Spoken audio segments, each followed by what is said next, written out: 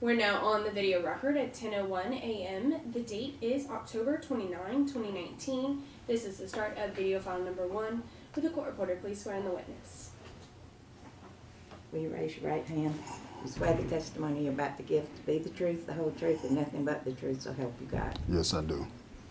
State your name for the record, please. Lewis, Lewis, Clemons, Clemons. What is your address? 684 Courtenay Drive, Columbus, Georgia. And you have been a pastor, I think, Mr. Clemons, for over 20 years. Is Yes, that right? that's correct.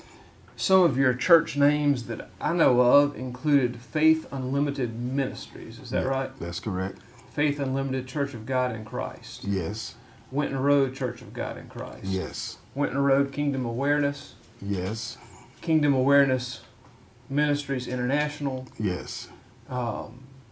Greater Glory Tabernacle. I don't pastor that. My wife pastors that. Okay. Are you involved in that church? Yes, I'm a member. And then have I missed any other of your churches over the years? Those are the only ones that I pastored in the last 20 years. Okay. Mm-hmm.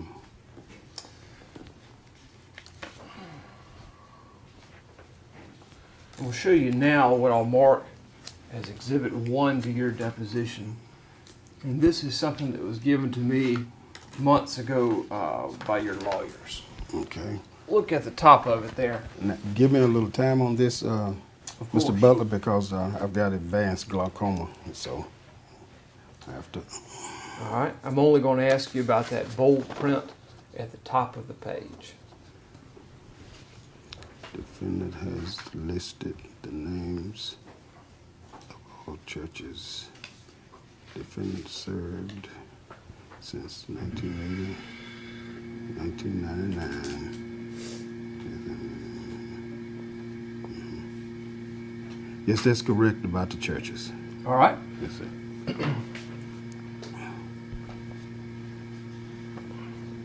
Now, you have served, I think, as a pastor to multiple women who have been victims of sexual assault or rape by other men. Is that right?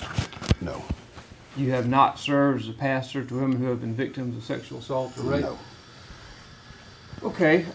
You were a pastor to Laquita Jackson, weren't you? Yes. And yes. you were a pastor to, let's see, Lakeisha Smith, right? Yes. Mm-hmm. Were you aware that both of them had been victims of sexual assault or rape? I was aware that I was accused. I'm not talking yet about acts, about your acts. Okay. Talking about when you first met those women. Weren't you aware? Well, I shouldn't say when you first met them, but didn't you become aware through your interaction with them through your church that, for instance, Laquita Jackson and Lakeisha Smith had been previous victims of sexual assault or rape? Yes. Yes. Mm-hmm. And you, my understanding is. Now, excuse me, sir. Not about Lakeisha, but I knew about Laquita. I didn't know about Lakeisha. Yeah, okay. Well, my understanding is that you had other members of your churches over the years who you knew to have been previous victims of sexual assault Yes, or sir. rape. Yes, sir. Do you agree that the effects of sexual assault or rape on a victim can last a long, long time? Yes, sir. Do you agree that the effects of sexual assault or rape on a victim can include a loss of the feeling of safety? Yes, sir. Do you agree that the effects can include making it hard to have fulfilling, trusting relationships, particularly with members of the opposite sex? Yes, sir. Do you agree that the effects of sexual assault and rape can include a loss of confidence? Yes. Do you agree that the effects of sexual assault and rape may never go away? Yes, sir. Victims may have to deal with that for the rest of their lives. Isn't that correct? Yes, sir. Isn't it true that some women in your congregations have reached out to you for help regarding the effects of sexual assault or rape? Yes.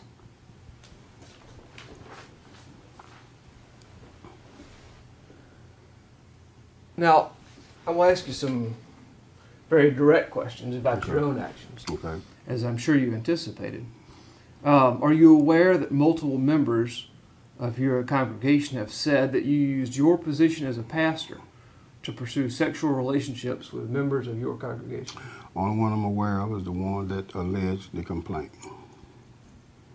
So you're aware that Laquita Jackson said Yes, that? right. And are you testifying you're not aware of any other woman in your congregation saying that about you? No, sir, I'm not aware of it. Are you aware that... Excuse me, sir, can I rephrase that? I was told that there was a meeting held at Laquita Jackson's home, and some women came forward, but they never came to me. Do you know who they were? No, they just told me, you know, several other women. Did you ask who they were? No, I did not ask. Do you think that's important? Well, now that I look back over it, yes. But at the time, Were you aware that multiple members of your congregation have said that you pursued sexual relationships with the very people who came to you for help about their experiences with rape and sexual assault? no. Are you aware that members of your congregation have said that you pursued sexual relationships with girls in your congregation who were under 16 years old? No, sir. Okay. Well, your wife was a member of your church when you were a pastor to Lakeisha Smith and Laquita Jackson, right? Right. She worked for the church too, right? Yes. Mm-hmm. What was her, excuse me, what was her role? She was, her position, I don't know the professional word, but she made sure that the church bills were paid. She didn't handle any finances, she didn't sign any checks, but she would be the one that dispersed the money to pay bills. Did you ever have sexual relationships with members of your congregation other than your wife, Belinda Clemens? Only one time, and that was back in 92, and we were divorced as a result of that, and that's how they ended. That was the only person. Was that Michelle Parks? Yes. Mm-hmm. What was Michelle Parks' role at the church? She was the she was the secretary, and I held a position in the state organization, and she was my assistant in the state organization of the church. I was the Church of God in Christ at that time. Was Michelle Parks your assistant when your sexual relationship with Michelle Parks began? Yes. Mm-hmm. Were you married at that time? Yes. Was Michelle Parks married at that time? No. Mm-mm. Michelle Parks was not married when your sexual relationship with her began? No, she was not.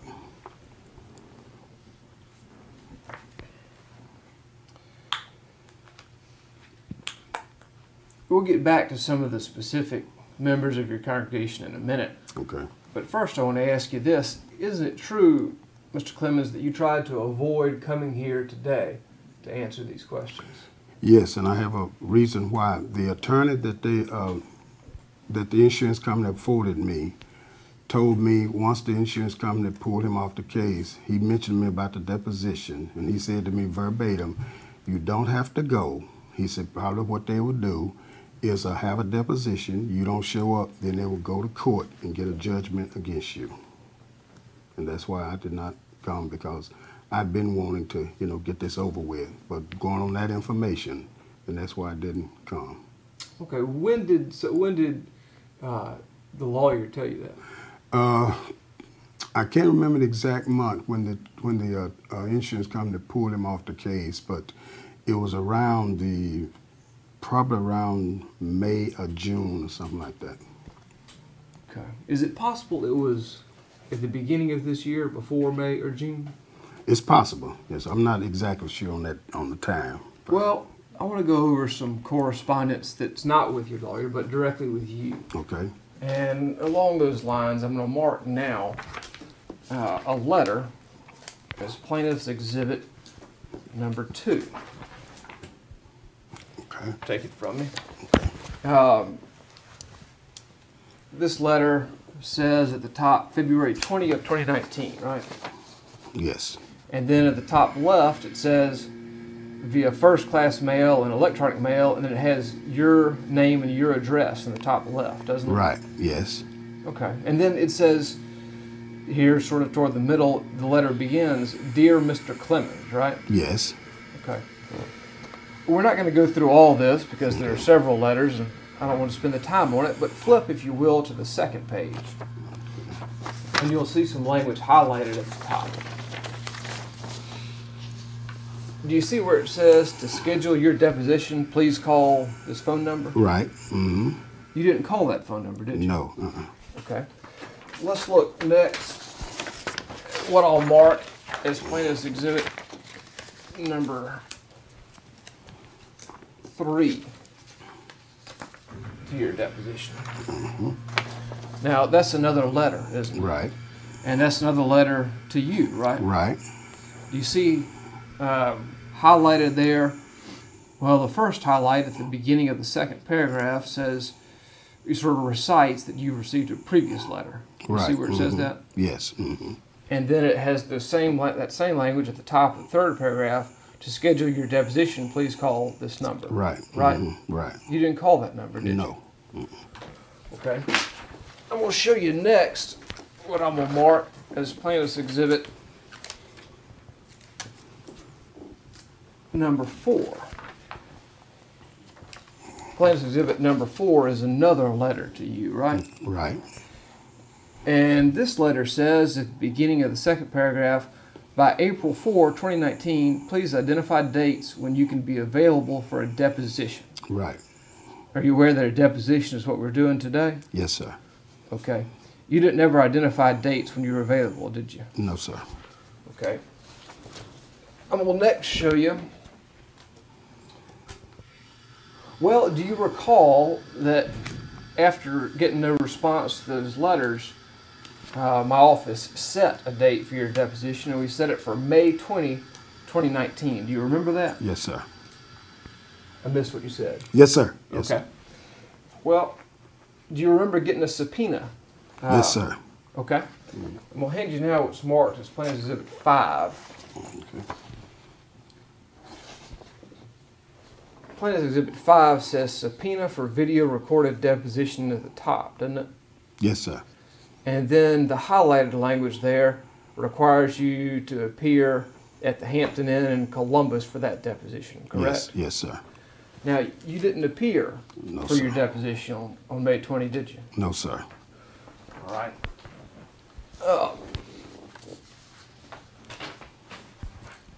And we'll show you now what I'll mark as Plaintiff's Exhibit number 6 to your deposition.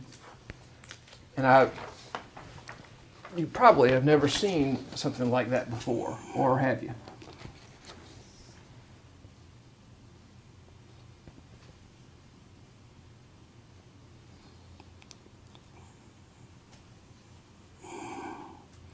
No, I don't remember this. I don't think I know you haven't seen this document before.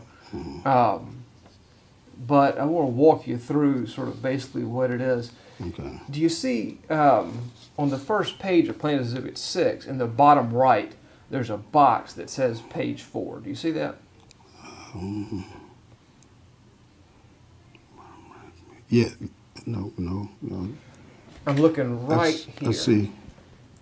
It says page 4 in that box in the bottom right. Do you Yes, see that? yes, I see that. Mm-hmm. All right. And then highlighted there, it says certificate of non-appearance for the Right. scheduled deposition of Lewis Clemens, right? Right.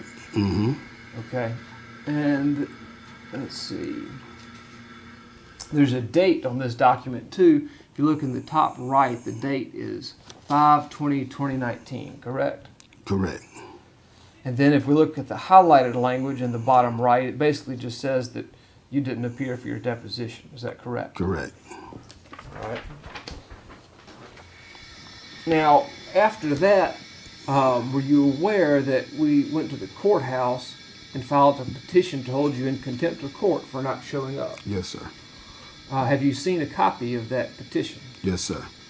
Are you aware that the court then entered an order commanding you to appear in court Yes, to sir. explain why you didn't show up? Yes, sir. All right, and now I'll mark as Plaintiff's Exhibit 7 a document that says Rule Nisi in the middle of the page. Do you see that? Yes, sir. And the highlighted language there basically says you're supposed to show up in court before Judge Mullins on September 23, 2019, right? Yes, sir. Did you show up in front of Judge Mullins on September 23, 2019? No, sir. Okay. After that, the court issued an order finding you in contempt. Were you aware of that? Yes, sir. Have you received a copy of that order? Yes, sir. All right. I'm showing to you now what I'll mark as Plaintiff's Exhibit 8. Do you see where it says contempt order in the middle of the page? Yes, sir. And then I've highlighted just a little bit of language there. Basically, this says that if you don't show up to your deposition today, you would be confined to the Muskogee County Jail. Yes, sir. Isn't that what it says? Yes, sir. Okay. And then we had a copy of this order served upon you. I think you already said that you remember seeing it. Yes, sir. All right. And then on Friday, I think it was probably delivered to you on Saturday, I sent you another letter. Do you remember getting that letter? I got that letter. Okay. Is Plaintiff's Exhibit 9 a copy of that letter? Yes, sir. I got this letter. The highlighted language there says when and where you're supposed to appear, correct? Correct. And that's where you are today to get this deposition, right? Correct. Okay.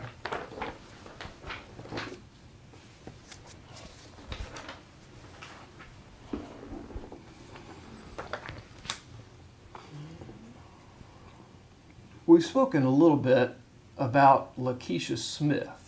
Okay. Do you remember who I'm talking about? Yes. You remember Lakeisha? Yes, sir. Did you? She was a member of your congregation. I think we've already said that. Correct. Right? All right.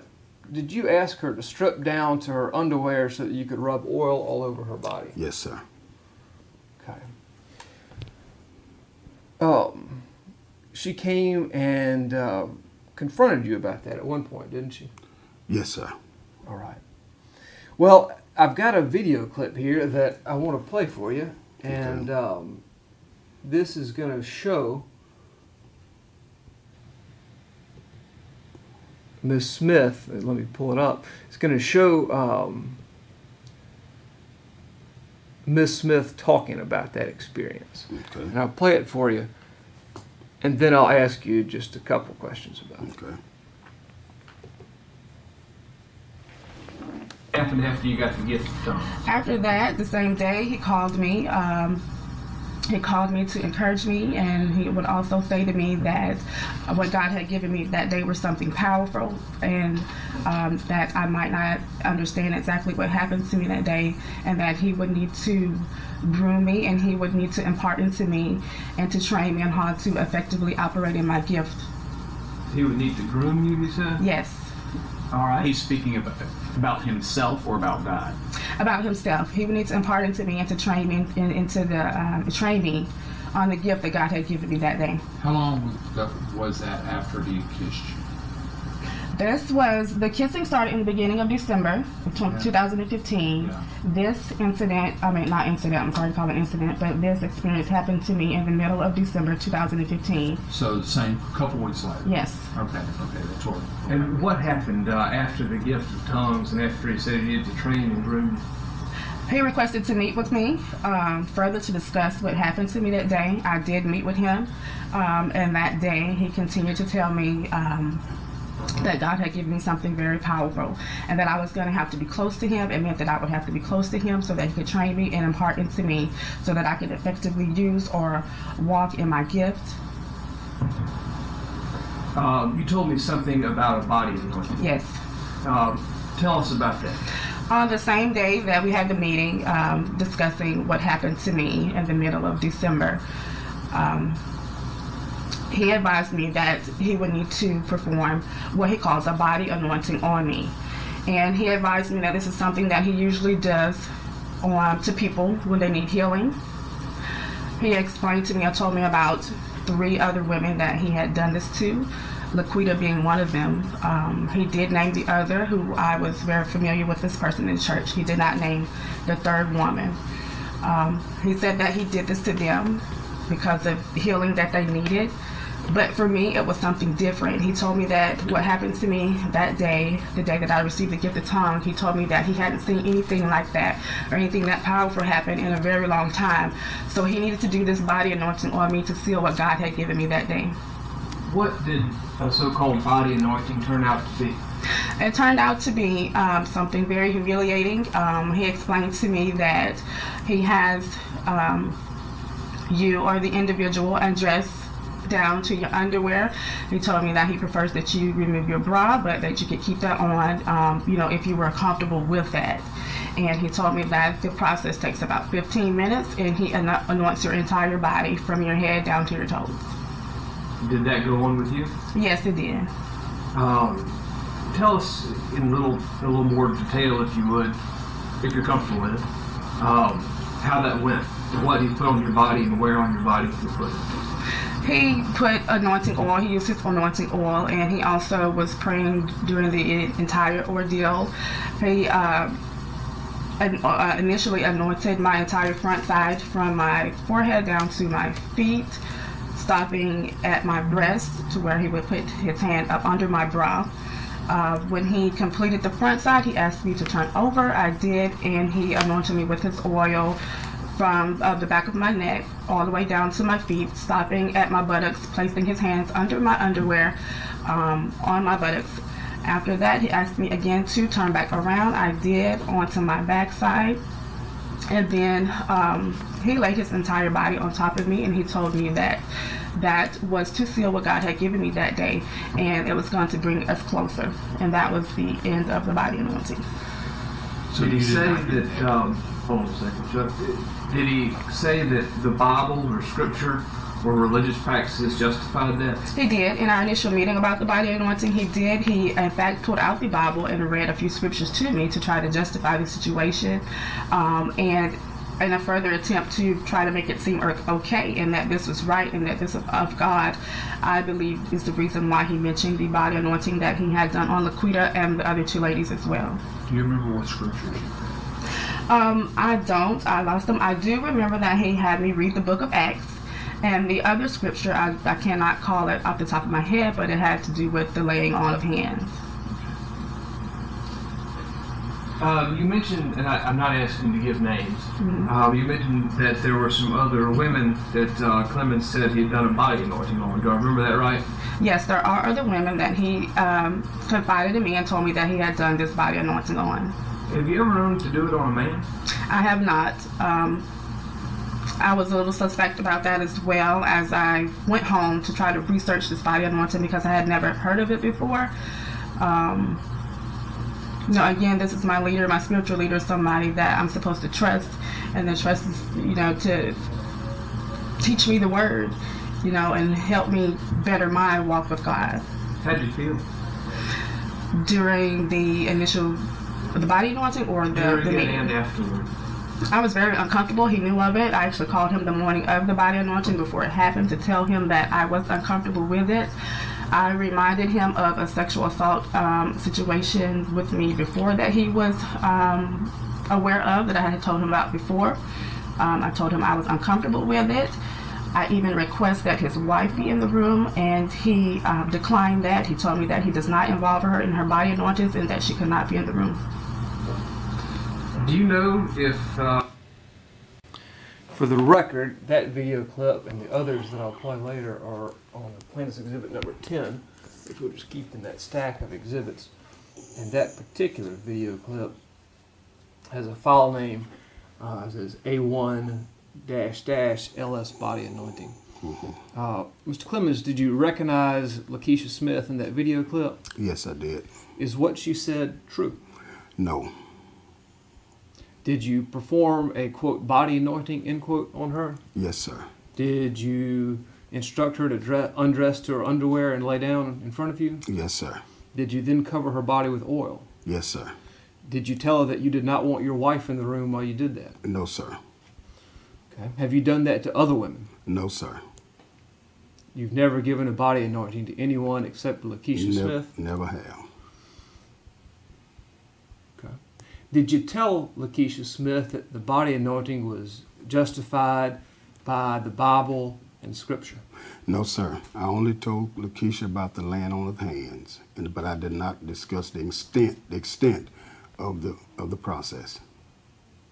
Well, did you tell her that Scripture authorized or justified the, quote, body anointing, end quote, or did you not tell her No, that? I did not tell her that. What I told Lakeisha was that an older preacher had told me that he had performed it years ago. He told me this when I was a young preacher.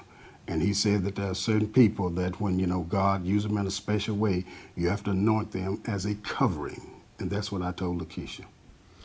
As you sit here today, do you believe, and do you want to tell the jury in this case, that the Bible or Scriptures authorize or justify body anointing? No, sir. I think we've already mentioned that Ms. Smith came and confronted you about that body anointing, right? Several months later, because after the body anointing was over, I asked Miss Laquita, I said, "Are you okay?" She said, "Yeah, I'm okay." You mean Lakeisha? I mean, Lakeisha, I'm sorry, Lakeisha. She said, "Yes, I'm okay." And I told her, I said, "Well, I didn't want you to, be offended." She said, "No, I'm okay." Then several months later, then she came and confronted me, set up a meeting with me and my wife and her mother and sister, and that's when she confronted me about it. In that meeting, did you tell her that body anointings could cure cancer? No, sir. Okay. Well, let's play another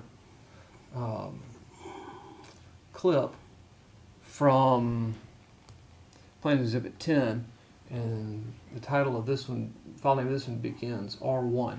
So while we listen to this, I want you to look at a separate exhibit, Mr. Clemens. That would be Exhibit 11. Okay. And I believe that Exhibit 11 is a transcript of what we're about to hear. But I want you to read along as we listen to this recording. And what I'm going to ask you at the end is whether the transcript that's marked as Plaintiff Exhibit 11 is an accurate rendition or transcript of the words that are said in this recording. And this recording, as I think you know, comes from that meeting with Ms. Smith and her mother. Yes. Here it is. And we're here because, it's just some stuff that's been concerning me and mom or whatever. We have discussions at home. And so I told mom about, the body anointing or whatever. And she had never heard of it, Candace, and she wanted to know if you could explain that to her and, why it is that you do that, whatever. Okay. All right. Well, first of all, an older minister had shared it with me, and he used a scripture that says, lay hands, on the sick and they shall recover. And he explained to me, and I had some problem with it myself at first. And then the first time I ever done a body anointing was, but it wasn't a complete body anointing, it was in Arkansas. And a lady, she had breast cancer. And I had prayed for her, in my office, and I put my hand on the breast, not on the nipple area, but on the breast. And God healed her, from cancer. And so I said, okay, maybe it's, something to it. And then there have been, some here that have had pains, ailments, or whatever in certain areas. And I would anoint my hands, and I would pray for them, and I would pray for them, in private, because I knew, and I don't know if I explained this to Keisha, but I knew that everybody could not, handle it, But the ones that I have prayed for have had results. Is the transcript marked as Plaintiff Exhibit 11 accurate? Yes, sir.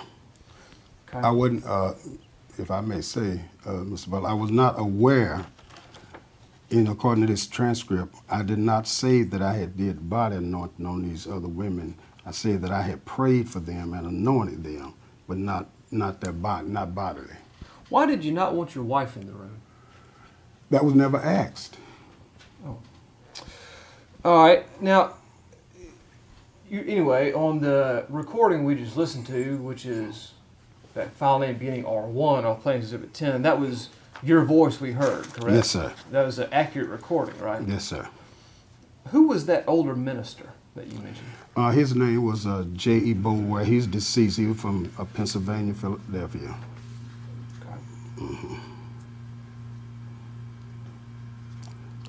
Now, isn't it true that Miss Lakeisha Smith had some questions for you about why you needed to rub the oil on her breasts and her buttocks? No, sir. She never asked that. She didn't ask that. No, sir. Okay. Do you recall telling Miss Smith in response to questions along those lines that you had to do that to, quote, seal in, end quote, the Holy Spirit? I remember that. All right, well, let's listen to that recording then, and I want to ask you to do the same thing. I'll hand you a piece of paper that's marked as Plaintiff's Exhibit 12, and I'll ask you to read along as I play this recording. The recording itself is on that thumb drive that's Plaintiff's Exhibit 10 and begins with the file name R2. Okay. And, you gave me an explanation, and I was just wondering, you explained to me why you're not to breast, your bottom, all that, and I was wondering if you could share that with Mom, because I can't even remember what the explanation was. Well, like I said, I know I had scripture reference, but I can't pull them up all right now, but I can't get them for you. But that was the reason why. The reason I explained, because like I said, it was told to me from, kind of like my tutor, and he had given me, results of what had happened. And then when I did it in Arkansas, and like I said, there's a couple of other people that I did it from here, gotten healing and all that kind of stuff. So that was the reason why. And I went, totally scripture basis. But before I do it, I always, try to explain, and if they say, hey, this is something I'm not comfortable with or whatever, then okay, that. And like I said, Keisha, expressed herself to me and all this stuff, but, and like I said, I really apologize for the, deep concern and uncomfortableness, with it. That was my purpose for doing it. Well, I guess and not necessarily I guess without the scripture right now, can you explain to her why you anoint the breast and the butt? Okay. All right, the reason why I did, because that's what I call a body anointing. I don't funnel it, I don't just, squeeze it, I just rub oil on it. I rubbed oil, across her breast. I did not pay no attention to her nipples. I did not go, in her front part, nothing like that. I just, went behind, I went down the legs, I think I did the feet too. Yeah, you did the feet, and then you had me turn over, and then you anointed my entire backside, my bottom, everything. So that's what I wanted to explain to her, because you gave me a full explanation of why the breast is anointed and why the butt, the bottom, or whatever. Well, like I said, that was included, what I feel as a body anointing.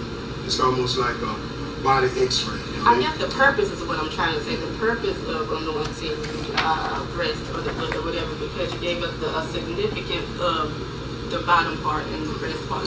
That's what I'm trying to say. Well, like I think he said, that's how I can recollect. Totally honest, was the fact that she had just received, the gift of the Holy Ghost. And I told her, I said, I want to anoint your whole body to seal, if that's what you have received, and that was the purpose of, anointing her whole body, and of course, the breast and the behind is, included, in the body. And that's why I went, I know I did her head, and I think her shoulder, and I know I went on down to the feet, but that was the purpose, because it was, all included in her body, anointed, not to pay no particular attention to any certain part, just anoint the, whole body. That was the purpose for it. And like I said, I wished I could pull up the scripture for you, read them to you, but like I said, I can't think right now. If I, had some time, I could, reference it and get them for you. Is the transcript marked as Plaintiff's Exhibit 12 accurate? Yes, sir. Was that your voice? Yes, sir. Is the recording correct? Yes, sir. Did you ask Ms. Smith to tweak your nipples? No, sir. Did you talk to Ms. Lakeisha Smith about your then recent circumcision? Yes, sir. Did you ask her to help you feel like a man again? No, sir. Okay. Well, let's listen to one more recording then from that same meeting And this recording will be marked, well, the recording itself is on Plan Exhibit 10, and it's going to be the file name that begins R3. And the transcript I'll ask you to look over is going to be marked as Plan Exhibit 13.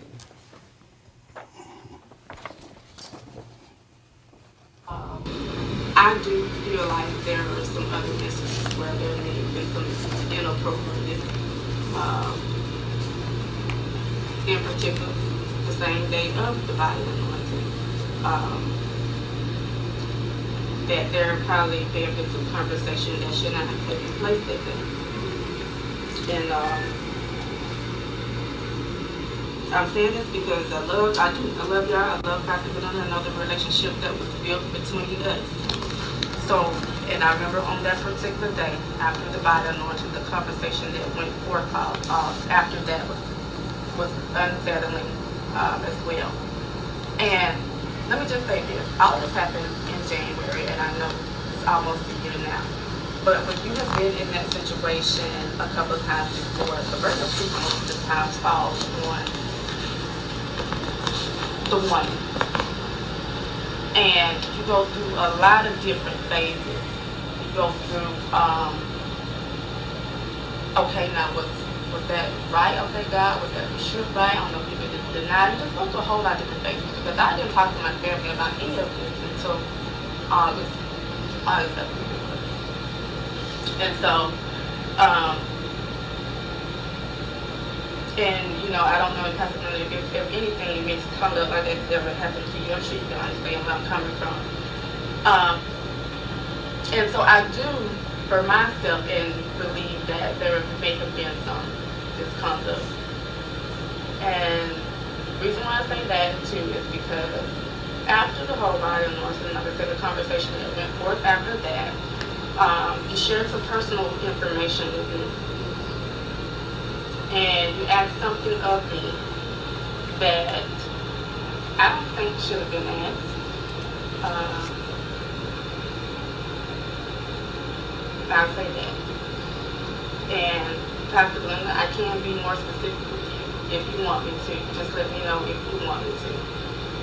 Because what I'm about to say is hard to hear. And I love you, and you're just like a grandmother to my son. So you let me know what you want me to say. Just say it. Okay. Now the conversation that went forth after that, you expressed to me that, you know, that you're glad, you know, that you can talk to certain people and feel comfortable around them, and, you know, just don't have to be a pastor all the time. But y'all understand that pastors go through a lot. You informed me that you had recently had a circumcision, and that the meal and Pastor Glenda had been on you about that for a while. And then at your doctor's visit, talking to him about complications or whatever, some concerns that you were having, being a man in your 60s and wanting to still feel like a man. And your doctor explained to you that, you know, sometimes when you've been in a relationship for a long time, that, and I'm paraphrasing, I don't know the exact words, but that, you know, a lot of times the thrill may be gone. And that you want to still feel like a man, and that you would have asked Shonda, but instead you would ask me. Well, no, you wanted to know if it was professional of your doctor to then suggest to you getting a prostitute. And I told you, I said, well, Pastor, I think you know whether or not getting a prostitute to help you feel like a man is right or not. I think you know whether or not, you know, you need to do that or not. You expected me that you didn't want to have to go that route. But that you would have asked Shonda, but you wanted to know if I would help you out with that. Feeling like a man. How did I ask you that? Pastor, I'm not going. No, I Well, you said, Pastor Donella and never had never really been that sexual, and that you wanted to know if I would help you out because you felt like I was more mature than Pastor rather than Shonda.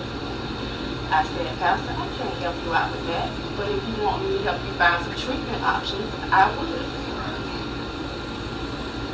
And he said, okay, well, if you can't find anything, then I was going to have to help you out. Okay. Can I respond to that? You can respond. What I said to you was what the doctor put on the sheet, put in the red sheet. That was the doctor said, in the event that I could not get aroused, he said, and it was on the sheet, and I know Camille read it, I think I showed you, and it said something to the effect that you could tease the nipples, and said that would be the thing, but I didn't, and that was what I referenced it to when I talked to you about getting me out. The doctor said, and I even asked you to do some research to see if it was medically. I can't remember exactly what I said, but I did it, and I think you did some research, but you called me. I told you that I would do some. I told you that I would do some research. You said that your brother had Right. a certification and had the shock therapy and stuff with Paul pain, and I said, well, I don't know anything about that, but I'll look it up. Exactly. But even still, do you think it's right that I be the one to stimulate your nipples? No, I do don't. you think it was right for you to ask me to do I that? don't think it's right. I don't think it's right. But the only reason why I did, I'm not trying to justify it, I'm just saying my reason was because, like you said earlier, because I trusted you. That was inappropriate. I apologize for that. That was inappropriate. And I know that was inappropriate. Is the transcript marked Plaintiff's Exhibit 13 accurate? Not all of it. All right, what is inaccurate? I mentioned to her what the sheet said about my nipple, but I did not per se ask her to do it. No. Is the transcript that's marked as Plaintiff's Exhibit 13 an accurate transcript of the words that were spoken in the recording that we just listened to? Yes, sir. Yes, sir. All right, was that your voice in the recording? Yes, sir. Is the recording accurate? No, sir, not everything. Well, what I mean is this. Did the recording accurately capture the words that were spoken in there? Yes, sir. All right. My next question, I think I know your answer is going to be, is what Lakeisha said true? Partly. All right. I'm sorry. That's all right.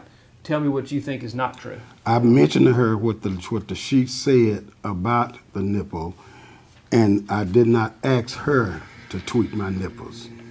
I told her what the sheet said, and that was also mentioned in the recording. And I did not, and after she said she didn't feel comfortable by me mentioning it to her, then I apologized. But I did not per se ask her, would you tweak my nipples?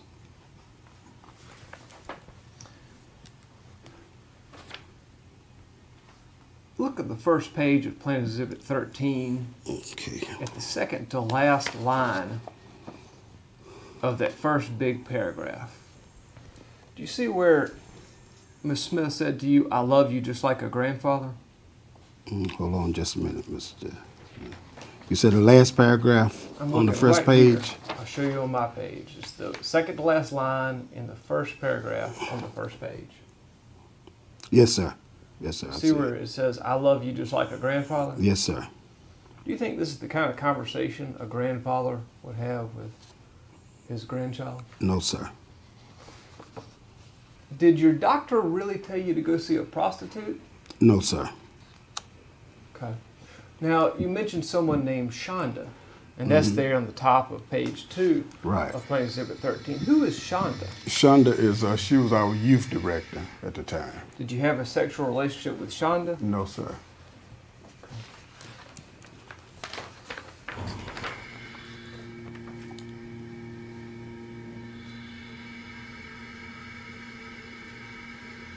I want to show you another video clip of something that Ms. Smith said. And this will be, again, as all these clips from Plaintiff's Exhibit 10, and it'll be the clip labeled A2. And then I'll ask you just a couple questions about it. Okay. What makes you want to come forward? I don't want to see any other woman or child or minor manipulated and sexually abused and tainted by Pastor Lewis Clemens.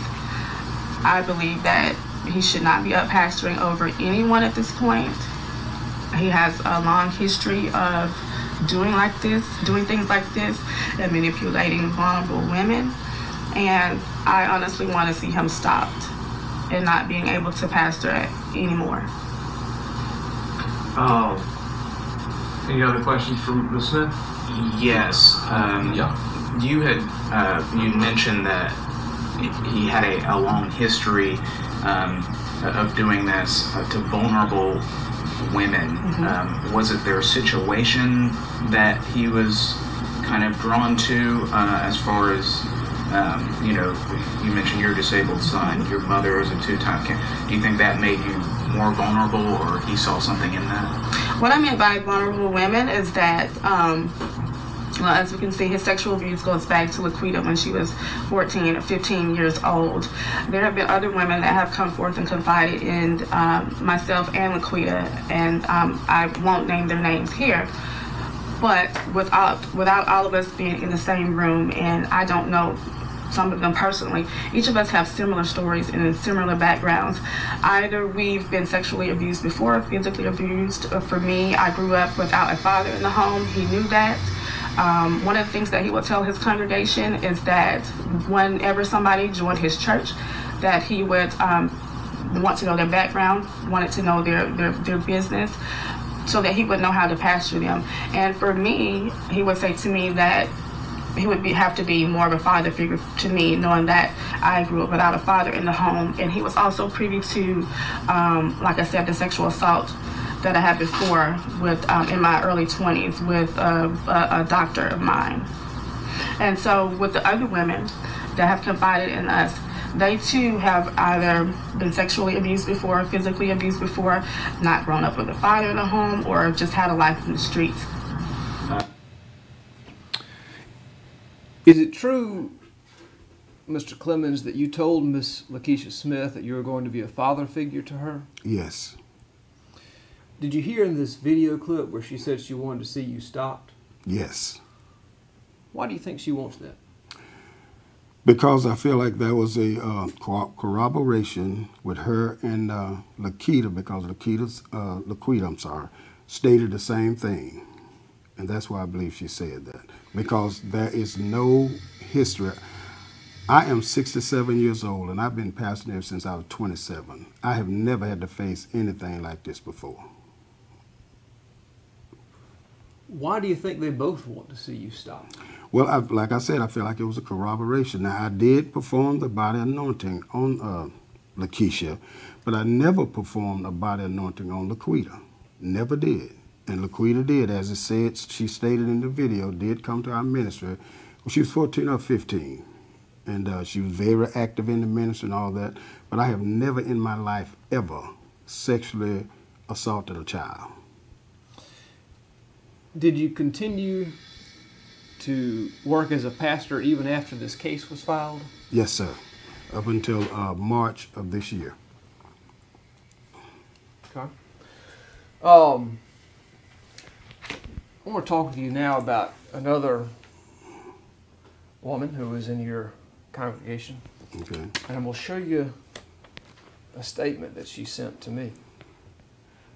Now, Lakeisha Smith and Laquita Jackson have taken the very unusual step of making their names public. Okay. In connection with what they've talked about. I mean, you knew that they were involved, and we're talking about what had occurred, right? Yes.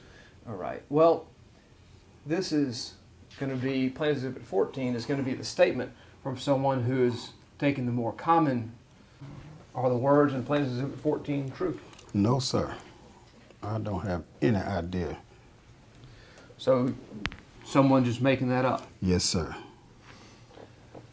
Do you recall offering to pay someone under the table to be your personal assistant? I have not in that way. I have had personal assistants, and I have, because of the finance of the church, I have paid them out of my pocket, but it was not on no regular base. It just sometime if it came down to it and the funds were not available, I would pay them out of my pocket, but it wasn't considered as under the table. Do you recall ever asking a young woman in your congregation what position she would like to try? No, sir, never have. Do you recall suggesting to a young woman at your church that if she did what you told her, she would have a guaranteed spot in heaven? No, sir. Do you recall ejaculating on the chest of a woman in the office at the church? Never. Did you have sexual contact with someone in your congregation at the shepherd's ball? No, sir. I mean, I was the guest of honor. I couldn't. Gosh. Were you MIA for 45 minutes? No, sir.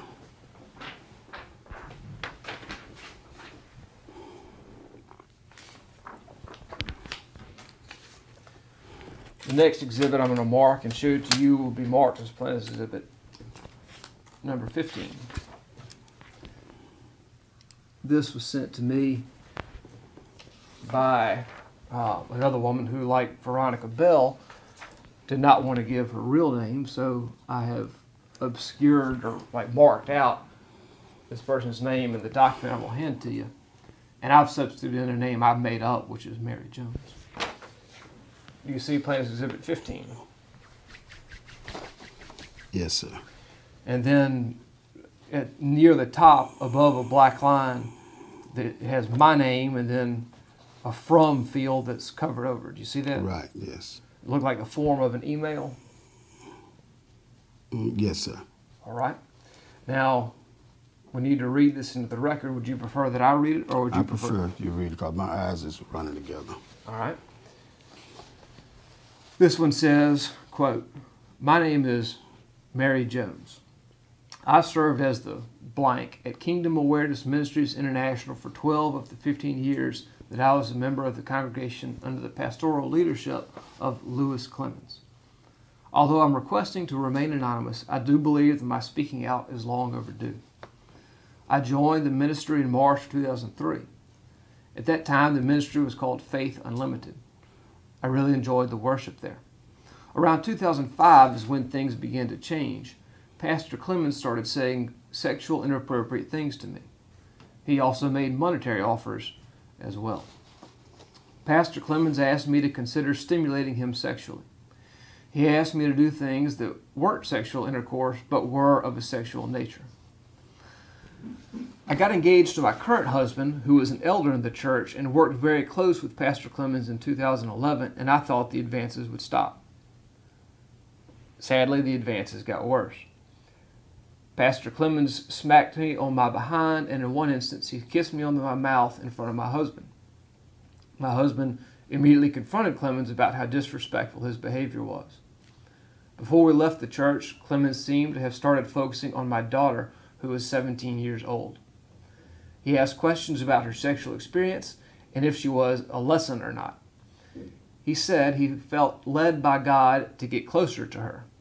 He said she needed a mature man to father her. I refused. Not only is Lewis Clemens a sexual predator, but he is also very emotionally and verbally abusive to those he leads. Clemens is also extremely greedy for money. Some may wonder why myself and others are just now speaking out. Sadly, I was molested as a child and was raped as a teenager. I was blamed for what happened to me. I was afraid to tell what Clemens had done because I didn't want to relive the pain I endured before. I didn't want to lose the dear friends I had made at the church. I never knew that there were others who were being violated, harassed, and assaulted. I have a great concern for those who are still there. I don't want anyone else to get hurt. Probably supposed to be, I don't want anyone else to get hurt. Anyway, it continues. It used to be such a great church, but something went wrong and it has become a cult. Once a person leaves, they are totally disassociated. Everyone is asked and sometimes ordered to sever all ties with those who leave. It is so unfortunate that it's all come down to this. I pray for the victims, and I pray for Clemens as well. Once again, please allow my identity and my former position in that church to remain unspoken for the safety and the privacy of my family. I agree with my husband that I would remain anonymous if I spoke out. Thank you. Did I correctly read Plaintiff's Exhibit 15? Yes, you did. Are the words in Plaintiff's Exhibit 15 true? No, sir. Someone just making it up? Yes, sir. Do you recall making monetary offers to someone to whom you'd been saying sexually inappropriate things? No, sir. Do you remember someone getting married to one of your church elders in 2011? I've done several weddings. I can't remember the dates. I've done several. Do you remember one to one of your church elders in the neighborhood of 2011? Yes, I did. I did do a wedding in 2011. Does that tell you who the author of, without, I don't want you to speak her name, but does that tell you who the author of the email that's now marked as Plaintiff's Exhibit 15 is? As it relates to a marriage, I did, yes. Do you remember asking that person if her 17-year-old daughter had sexual experience? No, sir.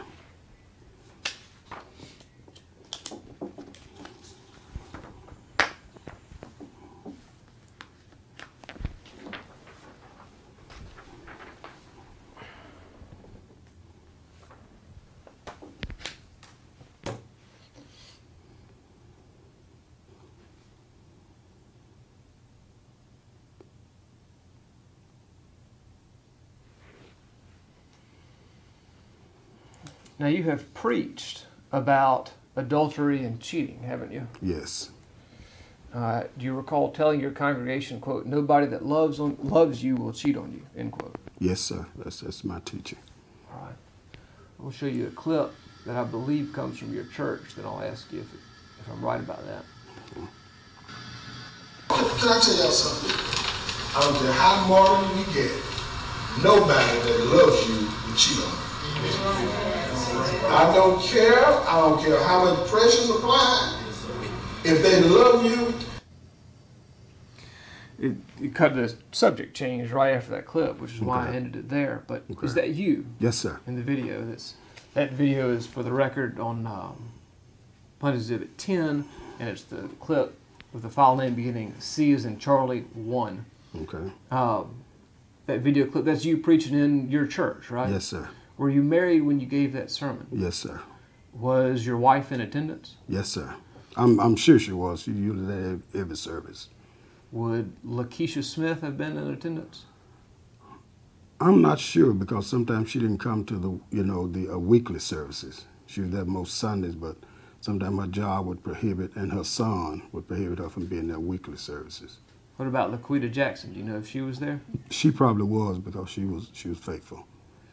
What about the wife of the elder who you married in 2011?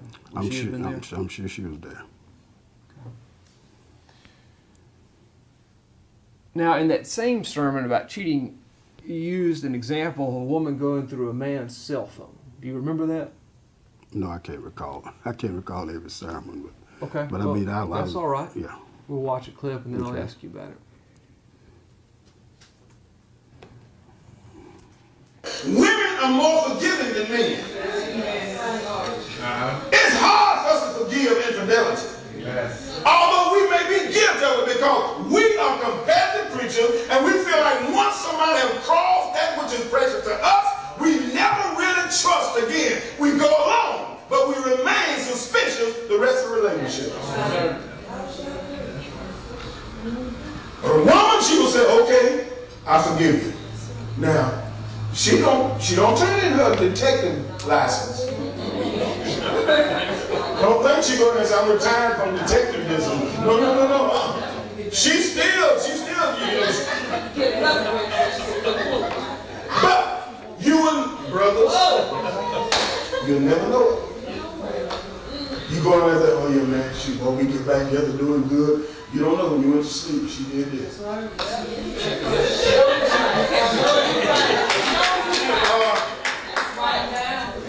And she don't tell you check your cell phone. When last time you talked to Queen?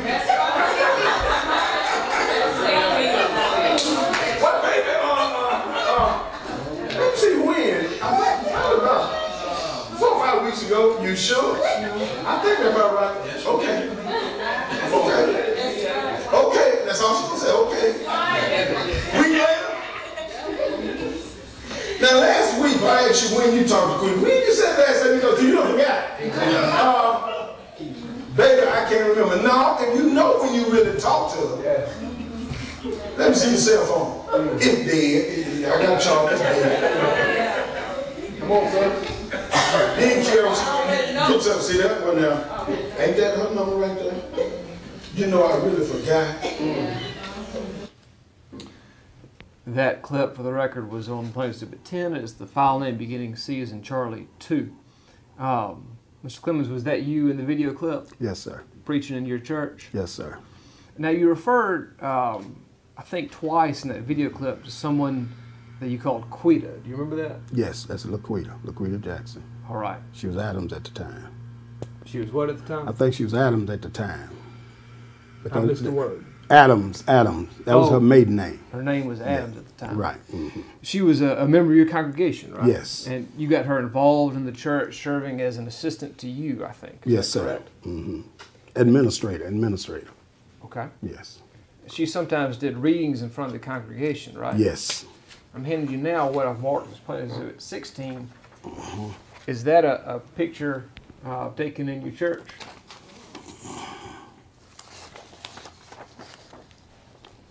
Yes, that's in the church. Mm-hmm.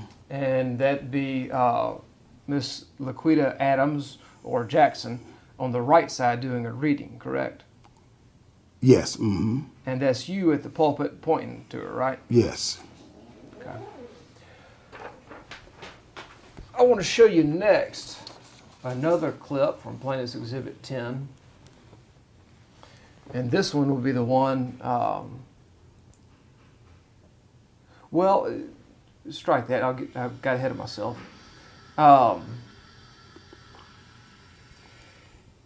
Isn't it true, Mr. Clemens, that you were doing more with Laquita than just having her do readings? Well, yes, we had a kind of off church, I guess, relationship. Yes. Why don't you tell us about that off church relationship? Okay, Laquita was like I said, when she first came to our church, I noticed a very distinct difference in her attention to what was going on. And when she was 15 or 16, I asked her to assume secretary duties at the church because she was quite, astute and quite focused, and she did. And there were times when she would call me, and like if she missed her school bus or sometime, and I would give her a ride home. And if I had to go to a convention or something, she would accompany, me and my wife, and things like that. And I encouraged her a lot to continue in her schooling. And so I would say along those lines, I did more. She did more than just, she was more than just, a reader and a secretary, because there was a personal interest to try to motivate her and inspire her to be the best that she could be.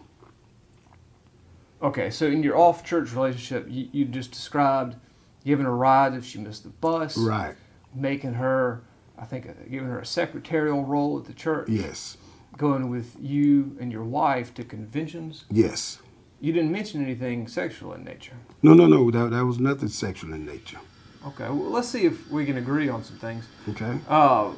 You met Laquita when she was 15. I believe it was. She came to your church with a troubled background. Yes. Mm-hmm. Mm-hmm. One of the things that happened to Laquita not long after she got to the church was that the man who was then the music director, DeAndre Biggers, yes, started pursuing a sexual relationship with her. According to her, it was mutual. Okay. Because she came to me, She was how old at this time? She was 15 or 16 because she had been at the ministry for a while during that time. All right. Well, if she says she was 15 at that time, would you have any reason to disagree with that? No, because I'm not, sure exactly the age, so I can't say that she wasn't. All right. At any rate, DeAndre Biggers, the music director, started pursuing a sexual relationship with Miss Laquita, right? Not according to her. She told me it was mutual. A sexual relationship occurred between this very young girl in your church and your music director. Is that correct? Yeah, that's correct. Yeah, and you said you'd put a stop to it, right? Yes. Mm-hmm. You called the police about that. No, I went to the prosecutor's office. You went to the prosecutor? Yeah, and I didn't call the police. Okay. Mm-hmm. You're aware that Laquita Jackson is my client, right? Yes. And have you reviewed the complaint, that is, the legal document that opened this case? Yes, sir. That she filed against you? Yes, sir. Are you aware that it says you began pursuing a sexual relationship with Laquita when she was 15 years old? Yes, sir. Are you aware that the complaint says that you told Laquita, then 15 years old, that she should submit to you? Not in a sexual way. I teach all members to submit to leadership, but not for sexual reasons. Are you aware that the complaint says that you told Laquita that the Bible authorized your sexual pursuit of No, her? sir. No, sir. You did not know the complaint said that? No, I know the complaint said that, but I didn't say it. Yeah, I know what the complaint. Yes. Okay. I'm sorry. Are you aware that the complaint says that you began having sexual intercourse with Laquita Jackson when she was only 15 years old? I'm aware that the complaint said that. Are you aware that the complaint says that you got Miss Laquita pregnant? I'm aware that the complaint said that. Okay. Do you deny those things? I deny those things. I'm going to show you a clip now of Laquita talking. Okay. And this is going to be from Plaintiff's Exhibit 10, and it's the clip labeled with a file name beginning B as in Bravo 1. Okay. How old were you at this time? I was 15 years old. Did things progress to the act of penetration? Yes, it did. Was that while you were 15? Yes, I was still 15 years old. Well, did anything ever come of the penetration? Yes. Tell us about it, if you will. I was 16 years old, and he would ask me about, if I was on like birth control pills or anything like that. And I told him that I wasn't. He, during one of the moments when we were engaged in sexual intercourse, he did impregnate me. And he told me that whenever someone has a baby by an older man, that the baby comes out with birth defects, that they can be have deformities, and said that sometimes the babies even come out looking just like the father, in an attempt to tell me ultimately that he knew that I could not keep the baby. And what year was that? That was 2003. I was 16 years old. What happened next? He checked me out of school after I had done some research on what to do, and he said that he told me about a facility that we could go to. He checked me out of school that day, drove me to the facility under the guise that he was my father, and signed for me to have an abortion, and he paid for it. Where was that facility? Do you recognize Laquita in that video clip? Yes, sir. Is what she said true? No, sir. She just making it up? Yes, sir. Did you perform a body anointing on Laquita Jackson? No, sir. All right, I'll play another clip from the same Plaintiff's Exhibit 10. This one has a file name beginning B as in Bravo 2. Did you ever experience something that Clemens called a body anointing? Yes, I did. What was that? He called me to his house. It was after the second abortion. He called me to his house and said that the Lord told him to pray for me. He told me to go into the guest bedroom of their home, and said that I needed to remove my pants and pull down my underwear. And he said that, he got a bottle of oil, rubbed it on his hands, and began to rub it on my genitals, and was praying and just saying that the Lord, he felt really guilty about what I had done. I had to have the abortions, and that he wanted to make sure that I was healed from them to be sure that I could have children after that. Do you recognize Laquita in that clip that we just played? Yes. Mm-hmm. Is what she said true? No. She's just making it up. Some of it. Now, I did pray for her because this is what Laquita told me. Laquita told me she had gone to the doctor and that the doctor had noticed some scar tissue that she was dealing with. And I prayed for her that she would, that her children would, be healthy and that wouldn't be an effect on her. But now, as far as all the other, it's not true. Have you heard of Georgia's Hidden Predator Act? I don't believe I have. Are you aware that that's the law under which this case has been filed and brought against you? No, sir. Did you know that Laquita went up to Atlanta and joined me on the floor of the Georgia State Capitol to speak publicly? No, sir. About sexual abuse in the law? No, sir. I'm not aware of that. Okay. I'll play you now a clip from Plaintiff's Exhibit 10.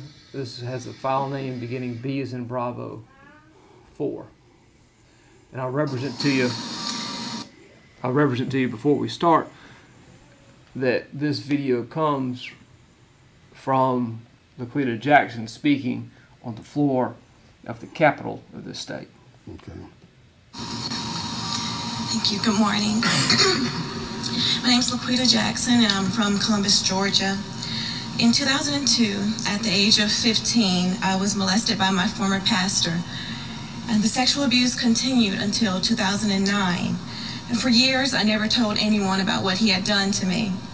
It wasn't until June of this year that I broke my silence after learning that I was not his only victim, but that he had been sexually abusing and exploiting multiple other women and young girls for well over a decade. The realization that he was truly a sexual predator who needed to be stopped spurred me to take action. Unfortunately, by this time, the criminal statute of limitations had expired regarding the sex crimes committed against me.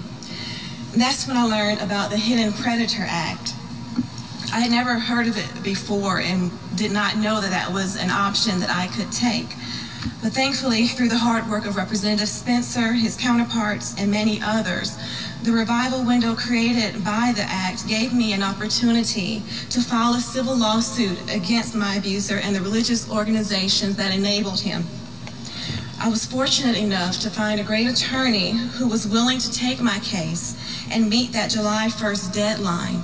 By the time I learned of the Hidden Predator Act, I only had 3 weeks to act. I can only imagine how devastating it would have been if I had learned about that act after the deadline had expired.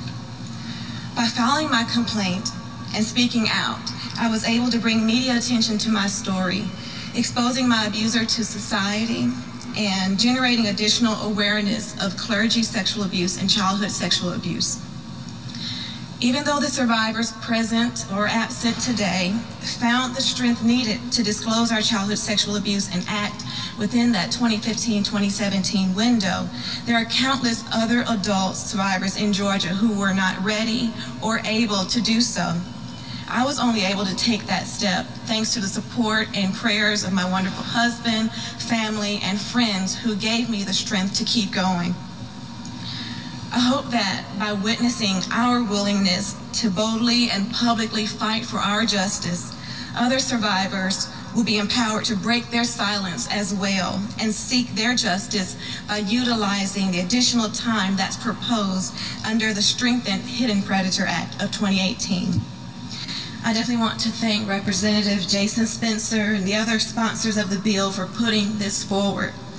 Sometimes it takes a lot of time for a victim to find the courage to be able to speak out. But it's very comforting to know that there are legislators, advocates, supporters, and other survivors in Georgia who understand that challenge and are willing to take a stand with you in the pursuit of justice. Thank you. Did you recognize Laquita Jackson in that video clip we just watched? Yes, sir. Is what she said about you true? No, sir. You think she just went to the Capitol and made it up? Evidently, sir. because none of that happened.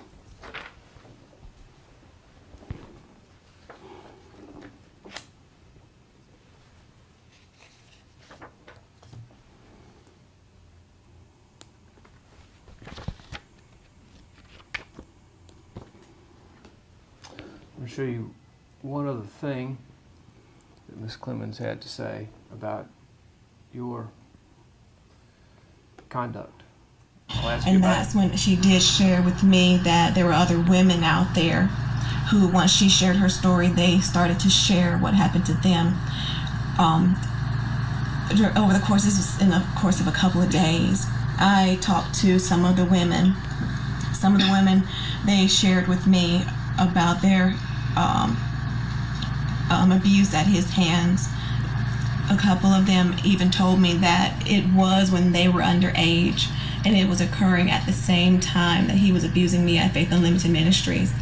And I realized, my eyes were completely open, that from what he was telling me all that time, that, you know, a 40-year-old man would actually fall in love with a 15-year-old girl, and that he, you know, would have married me if I was older. Those things that he was telling me, it was really just the actions of a predator grooming me, making me not want to say anything. And that is only what opened my eyes when I saw that he had engaged in the same behavior with other teenage girls, women who were vulnerable. It opened my eyes to realize that this was a predator. It was a child molester. He was a sexual predator who needed to be stopped. Do you recognize Ms. Jackson in that clip we just watched, which, Yes, for the sir. record, comes from Plaintiff Exhibit 10 and has a file name beginning B as in Bravo 3? Yes, sir. Did you tell Ms. Jackson that you loved her? Yes, I mean, that's a common thing I say to all of my members, men and women. Did you tell Ms. Jackson that you would marry her? No, sir. We've talked, well, strike that and let's take a break because the videographer needs to change the tape, and then we'll resume. Going off the video record at 11:26.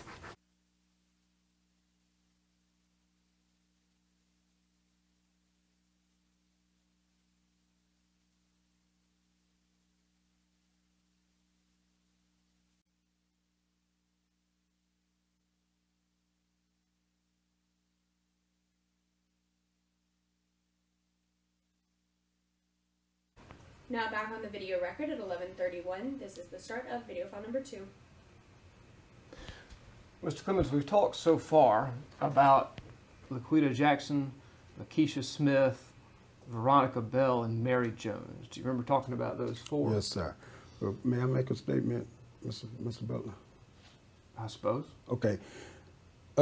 In hearing everything that have happened here today and viewing the video clips and reading the letters, this seemed to be a very common pattern. When a person gets disgruntled, that they go and solicit others to make the same. Ms. Jackson called every female member in my church, as reported to me, and trying to get them to come and make claims against me. And it just seemed like a common pattern. Even the sexual abuse case that I have watched, even on TV, that I've followed either online, it's a common pattern. So I just wanted to make that statement. All right, objection, non-responsive, speculation, hearsay. So is it your testimony then, Mr. Clemens, that this is all just something Laquita Jackson cooked up? Yes, sir. That's my testimony. All right. When do you think she decided that she would like to use her own name? It's when and spend years of her life dealing with this problem, if it was something that was just made up? The only thing I can come up with is once Lakeisha Smith talked with her, then that's when it all, surfaced. So who do you think made it all up, Lakeisha Smith or Laquita Jackson? No, some of the things Lakeisha Smith said was accurate. Like I told you, I admitted to the body anointing and all of that. But Miss Jackson has hyperluded imagination. It's her imagination, you said? Yes. All right. Well, the question I asked was whether you remember talking about Laquita Jackson, Lakeisha Smith, Veronica Bell, and Mary Jones. Do you remember those four? Yes. Mm-hmm. Now, those are not the only women who complained about your sexual acts while a pastor, were they? No, not according to what I've heard today. This is my first time hearing of the other two, the Mary Jane and the Veronica Bell. This is my first time hearing that. No. Isn't it true that there are others who complained about your sexual conduct that we haven't even talked about today? I'm not aware of it. All right, well, let me show you then what I've marked as Plaintiff's Exhibit 17. Okay. I'll represent to you that Plaintiff's Exhibit 17 is a page from something we call interrogatories. Okay. And interrogatories means that Miss Jackson, through her lawyer, which is me, is allowed to ask written questions of you, which then get answered. Okay. This time it was answered by you through your lawyer. And I want to draw your attention to interrogatory number 13. You see the number 13 in the middle of the page? Just a second, please. I can't make out any numbers on the page. I see. It's right in the middle of the page. Right here. You see number 13? Okay, I see number 12. Now let me follow that. It's just right there in the middle of the page. You see the number Yes, 13? I see it now. I was looking for it on the side. I see it now. Okay. The question there, right underneath, says, identify all persons who complained or protested about your sexual conduct or alleged sexual conduct. Do you see that? Yes. Mm-hmm. And then there's in bold under that, there's a response that makes some objections, that paragraph. And then you can see what I wanted to turn to is highlighted at the bottom. There it gives the names Laquita Jackson, Lakeisha Smith, Lisa Reedy, and a person whose name he does not recall at this time. Did I read that correctly? Yes. Mm-hmm. Now, we talked about Laquita Jackson, right? Mm-hmm. Yes. We talked about Lakeisha Smith. Mm-hmm. Who is Lisa Reedy? Lisa Reedy was at that time one of the secretaries of the church. And what happened in that situation, there was a minister that was at my church. And he got with her and the other lady's name was Hope. I don't remember the last name. But her and Lisa Reedy was close friends. And he got with them and they came up with this concocted story that I had kissed Lisa Reedy. And then that's when he took the complaint to the organization, and they brought me before the council, and they dismissed it because Lisa Reedy and Hope showed up for the inquiry. So, Lisa Reedy and Hope something. I can't remember my last name, and I'm sorry. Made a complaint to the Church of God in Christ Council. Yes. Mm-hmm. And you had to go answer for that. Yes, I had to go answer. And they canceled it because Lisa Reedy and Hope didn't show up. Didn't show up, yes. Okay. Is it your testimony that Lisa Reedy and Hope just made that story up? No, I did smack Lisa Reedy, but I didn't have anything to do with Hope. Not in a sexual manner.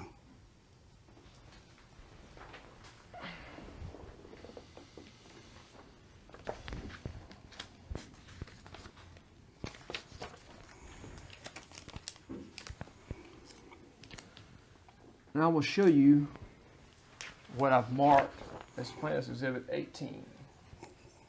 Okay. Do you recognize that as a copy of the Facebook page of Kingdom Awareness Ministries International? Yes, sir. And that's the church where you were the pastor for Laquita Jackson, Lakeisha Smith, and others, right? Yes. Mm-hmm. Okay. Well, we can see there's that picture in the top left there. Mm-hmm. And that's you, and behind you with her hands on your shoulders is Belinda Clemens, right? Yes, my wife, yes. That's your wife, and she was also a pastor at the church, I think. Yes. Mm-hmm. Okay. Then in the center top in cursive, it says Apostle Lewis and Belinda Clemens, right? Wait a minute, I'm sorry, I'm looking for it. Yes, sir. You refer to yourself as apostle? Yes, sir. Mm-hmm. Okay. Well, I'd like you to look down at some of the language that's highlighted there in the center of the first page. It says, "Behold, I will do a new thing in you," right? Mm-hmm. And then it says, "Those are the words by which Apostle Louis Charles Clemens lives," right? Yes. Did you write that part? Yes, that was my saying. Okay, and then did you write the part that talks about your father and mother bringing forth, quote, "a mighty vessel for the army of God"? Yes, that's my Bible.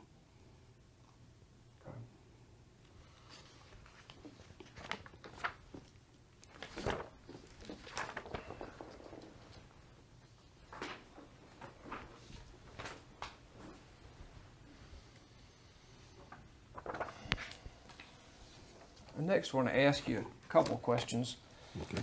about what I'll mark as Plaintiff's Exhibit number 19. Okay.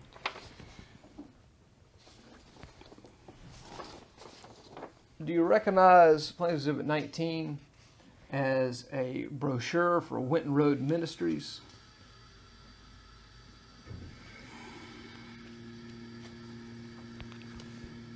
Yes. Mm-hmm. Winton Road Ministries was one of your churches, right? Yes. Mm-hmm. All right. Now, on the left side of the first page of Plaintiff's Exhibit 19, we see the partnership levels here, going from pearl, emerald, jasper, gold, and diamond, right? Yes. Mm-hmm. What's the difference in those levels at your church? Okay, the difference in those levels, we was doing a fundraiser, and the pearl level was the lowest contribution. Then the next highest was the emerald. The next highest was the jasper, and the next highest was the gold, and the diamond was the highest level. So the difference in those levels is the amount of money the person gives, Yes, right? yes.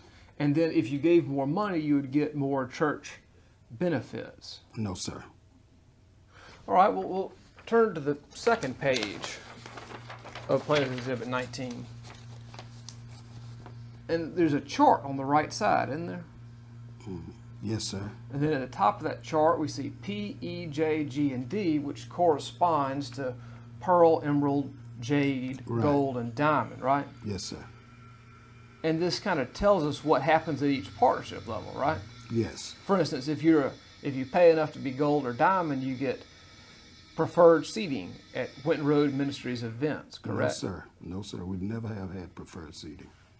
Well, you see where it says preferred seating in that chart? It's the fifth item down in the chart that we were just looking at. I'm not aware that I initiated this preferred seating. I'm not aware of that. Well, the words on the page are preferred seating at Winton Road Ministries events, right? Yes, I see that. And then there's check marks in the columns under G for gold and D for diamond, right? Right. And there's no check marks under P, E, or J, are there? Right. And then the last bottom item in that chart is a personal prayer by mail, right? Yes. Mm-hmm. And according to this chart, the only people who got that were those who paid enough to be at the diamond level, right? Yes, according to this chart, yes, sir. Is it true that you ask people to spiritually and financially support your vision? Yes, sir.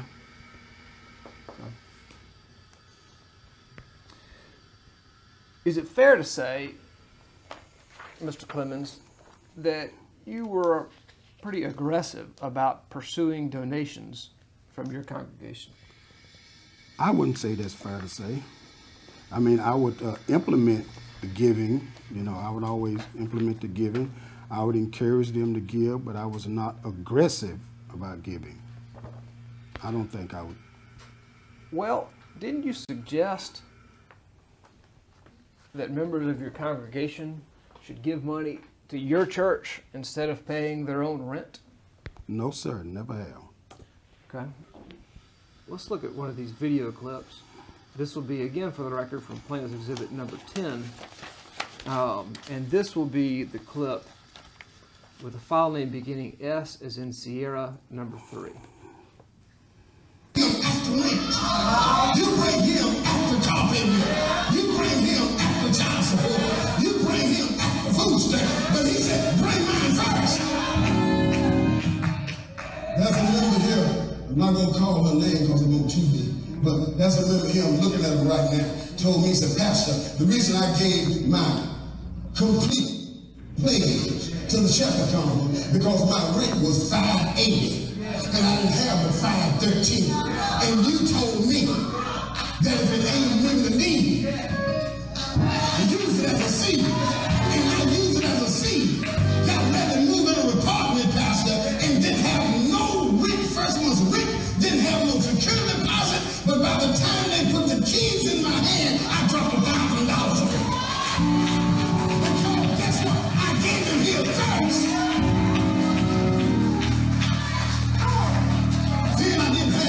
I was depending on somebody to help me move, but they couldn't help me move.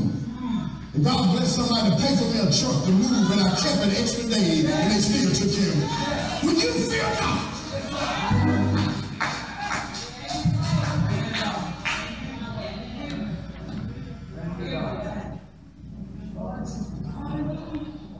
fear not, bring me mine first, because see, God don't want us surviving on a little bit. But if you bring what you have, it may look like a little in your hand. That's why the Lord told that Philip, bring the 5 loaves of fish to me. Because Philip, all you can see is everybody getting a little. But I can see everybody getting full. Does that video clip show you preaching in your church? Yes, sir. Now, you continued to preach even after this case was filed, right? Yes. And in fact, you've continued to preach up until at least very recently, right? Yes. Mm-hmm. You were recently, in fact, you preached in Arkansas at a place called Covenant Faith, Praise, and Worship Center, right? Yes. Mm-hmm. Well, mark that as an exhibit. I'm showing you now what I've marked as exhibit number 20. I'm sorry, I couldn't see it. But anyway, I got it now. You got it? Yes, sir. Excuse me, I may have handed it to you wrong. Okay. No, it's just my vision. It's my vision.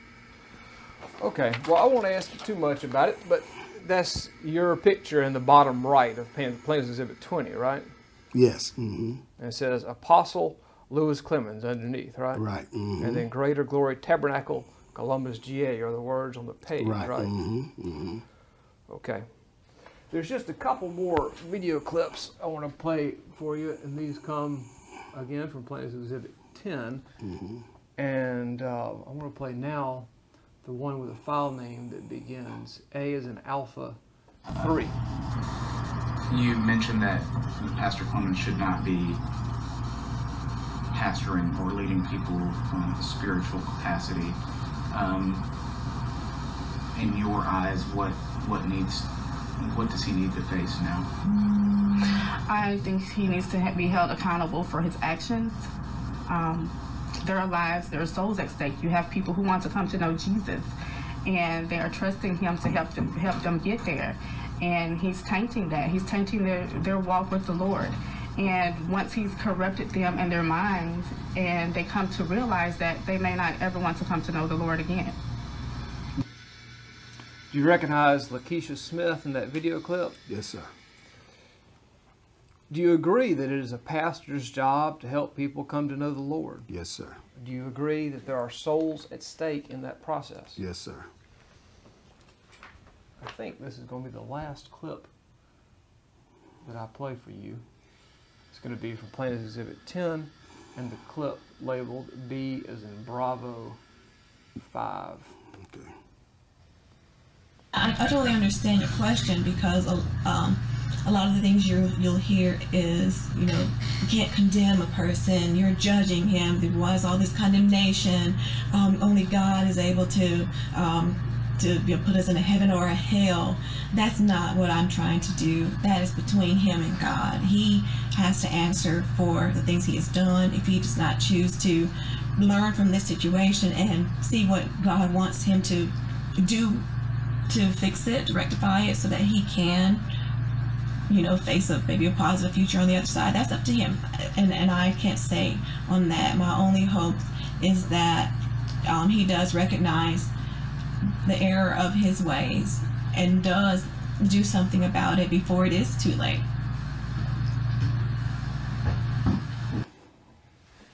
Did you recognize Laquita Jackson? Yes, sir. Did you hear what she said about the error of your ways? Yes, sir. Do you admit that you did wrong sexually to Laquita Jackson? No, sir. I did not do anything wrong to Laquita Jackson sexually. I admit Lakeisha Smith, but Laquita and I were just very close as pastor and member. Do you admit that you did wrong sexually to the woman we identified today as Veronica Bell? No, I have no idea who that is. No. Do you admit that you've done wrong sexually to the woman we identified today as Mary Jones, whose identity you were able to figure out? No, sir. Will you agree, here, now, and under oath, never to serve as a pastor again? No, I don't agree to that.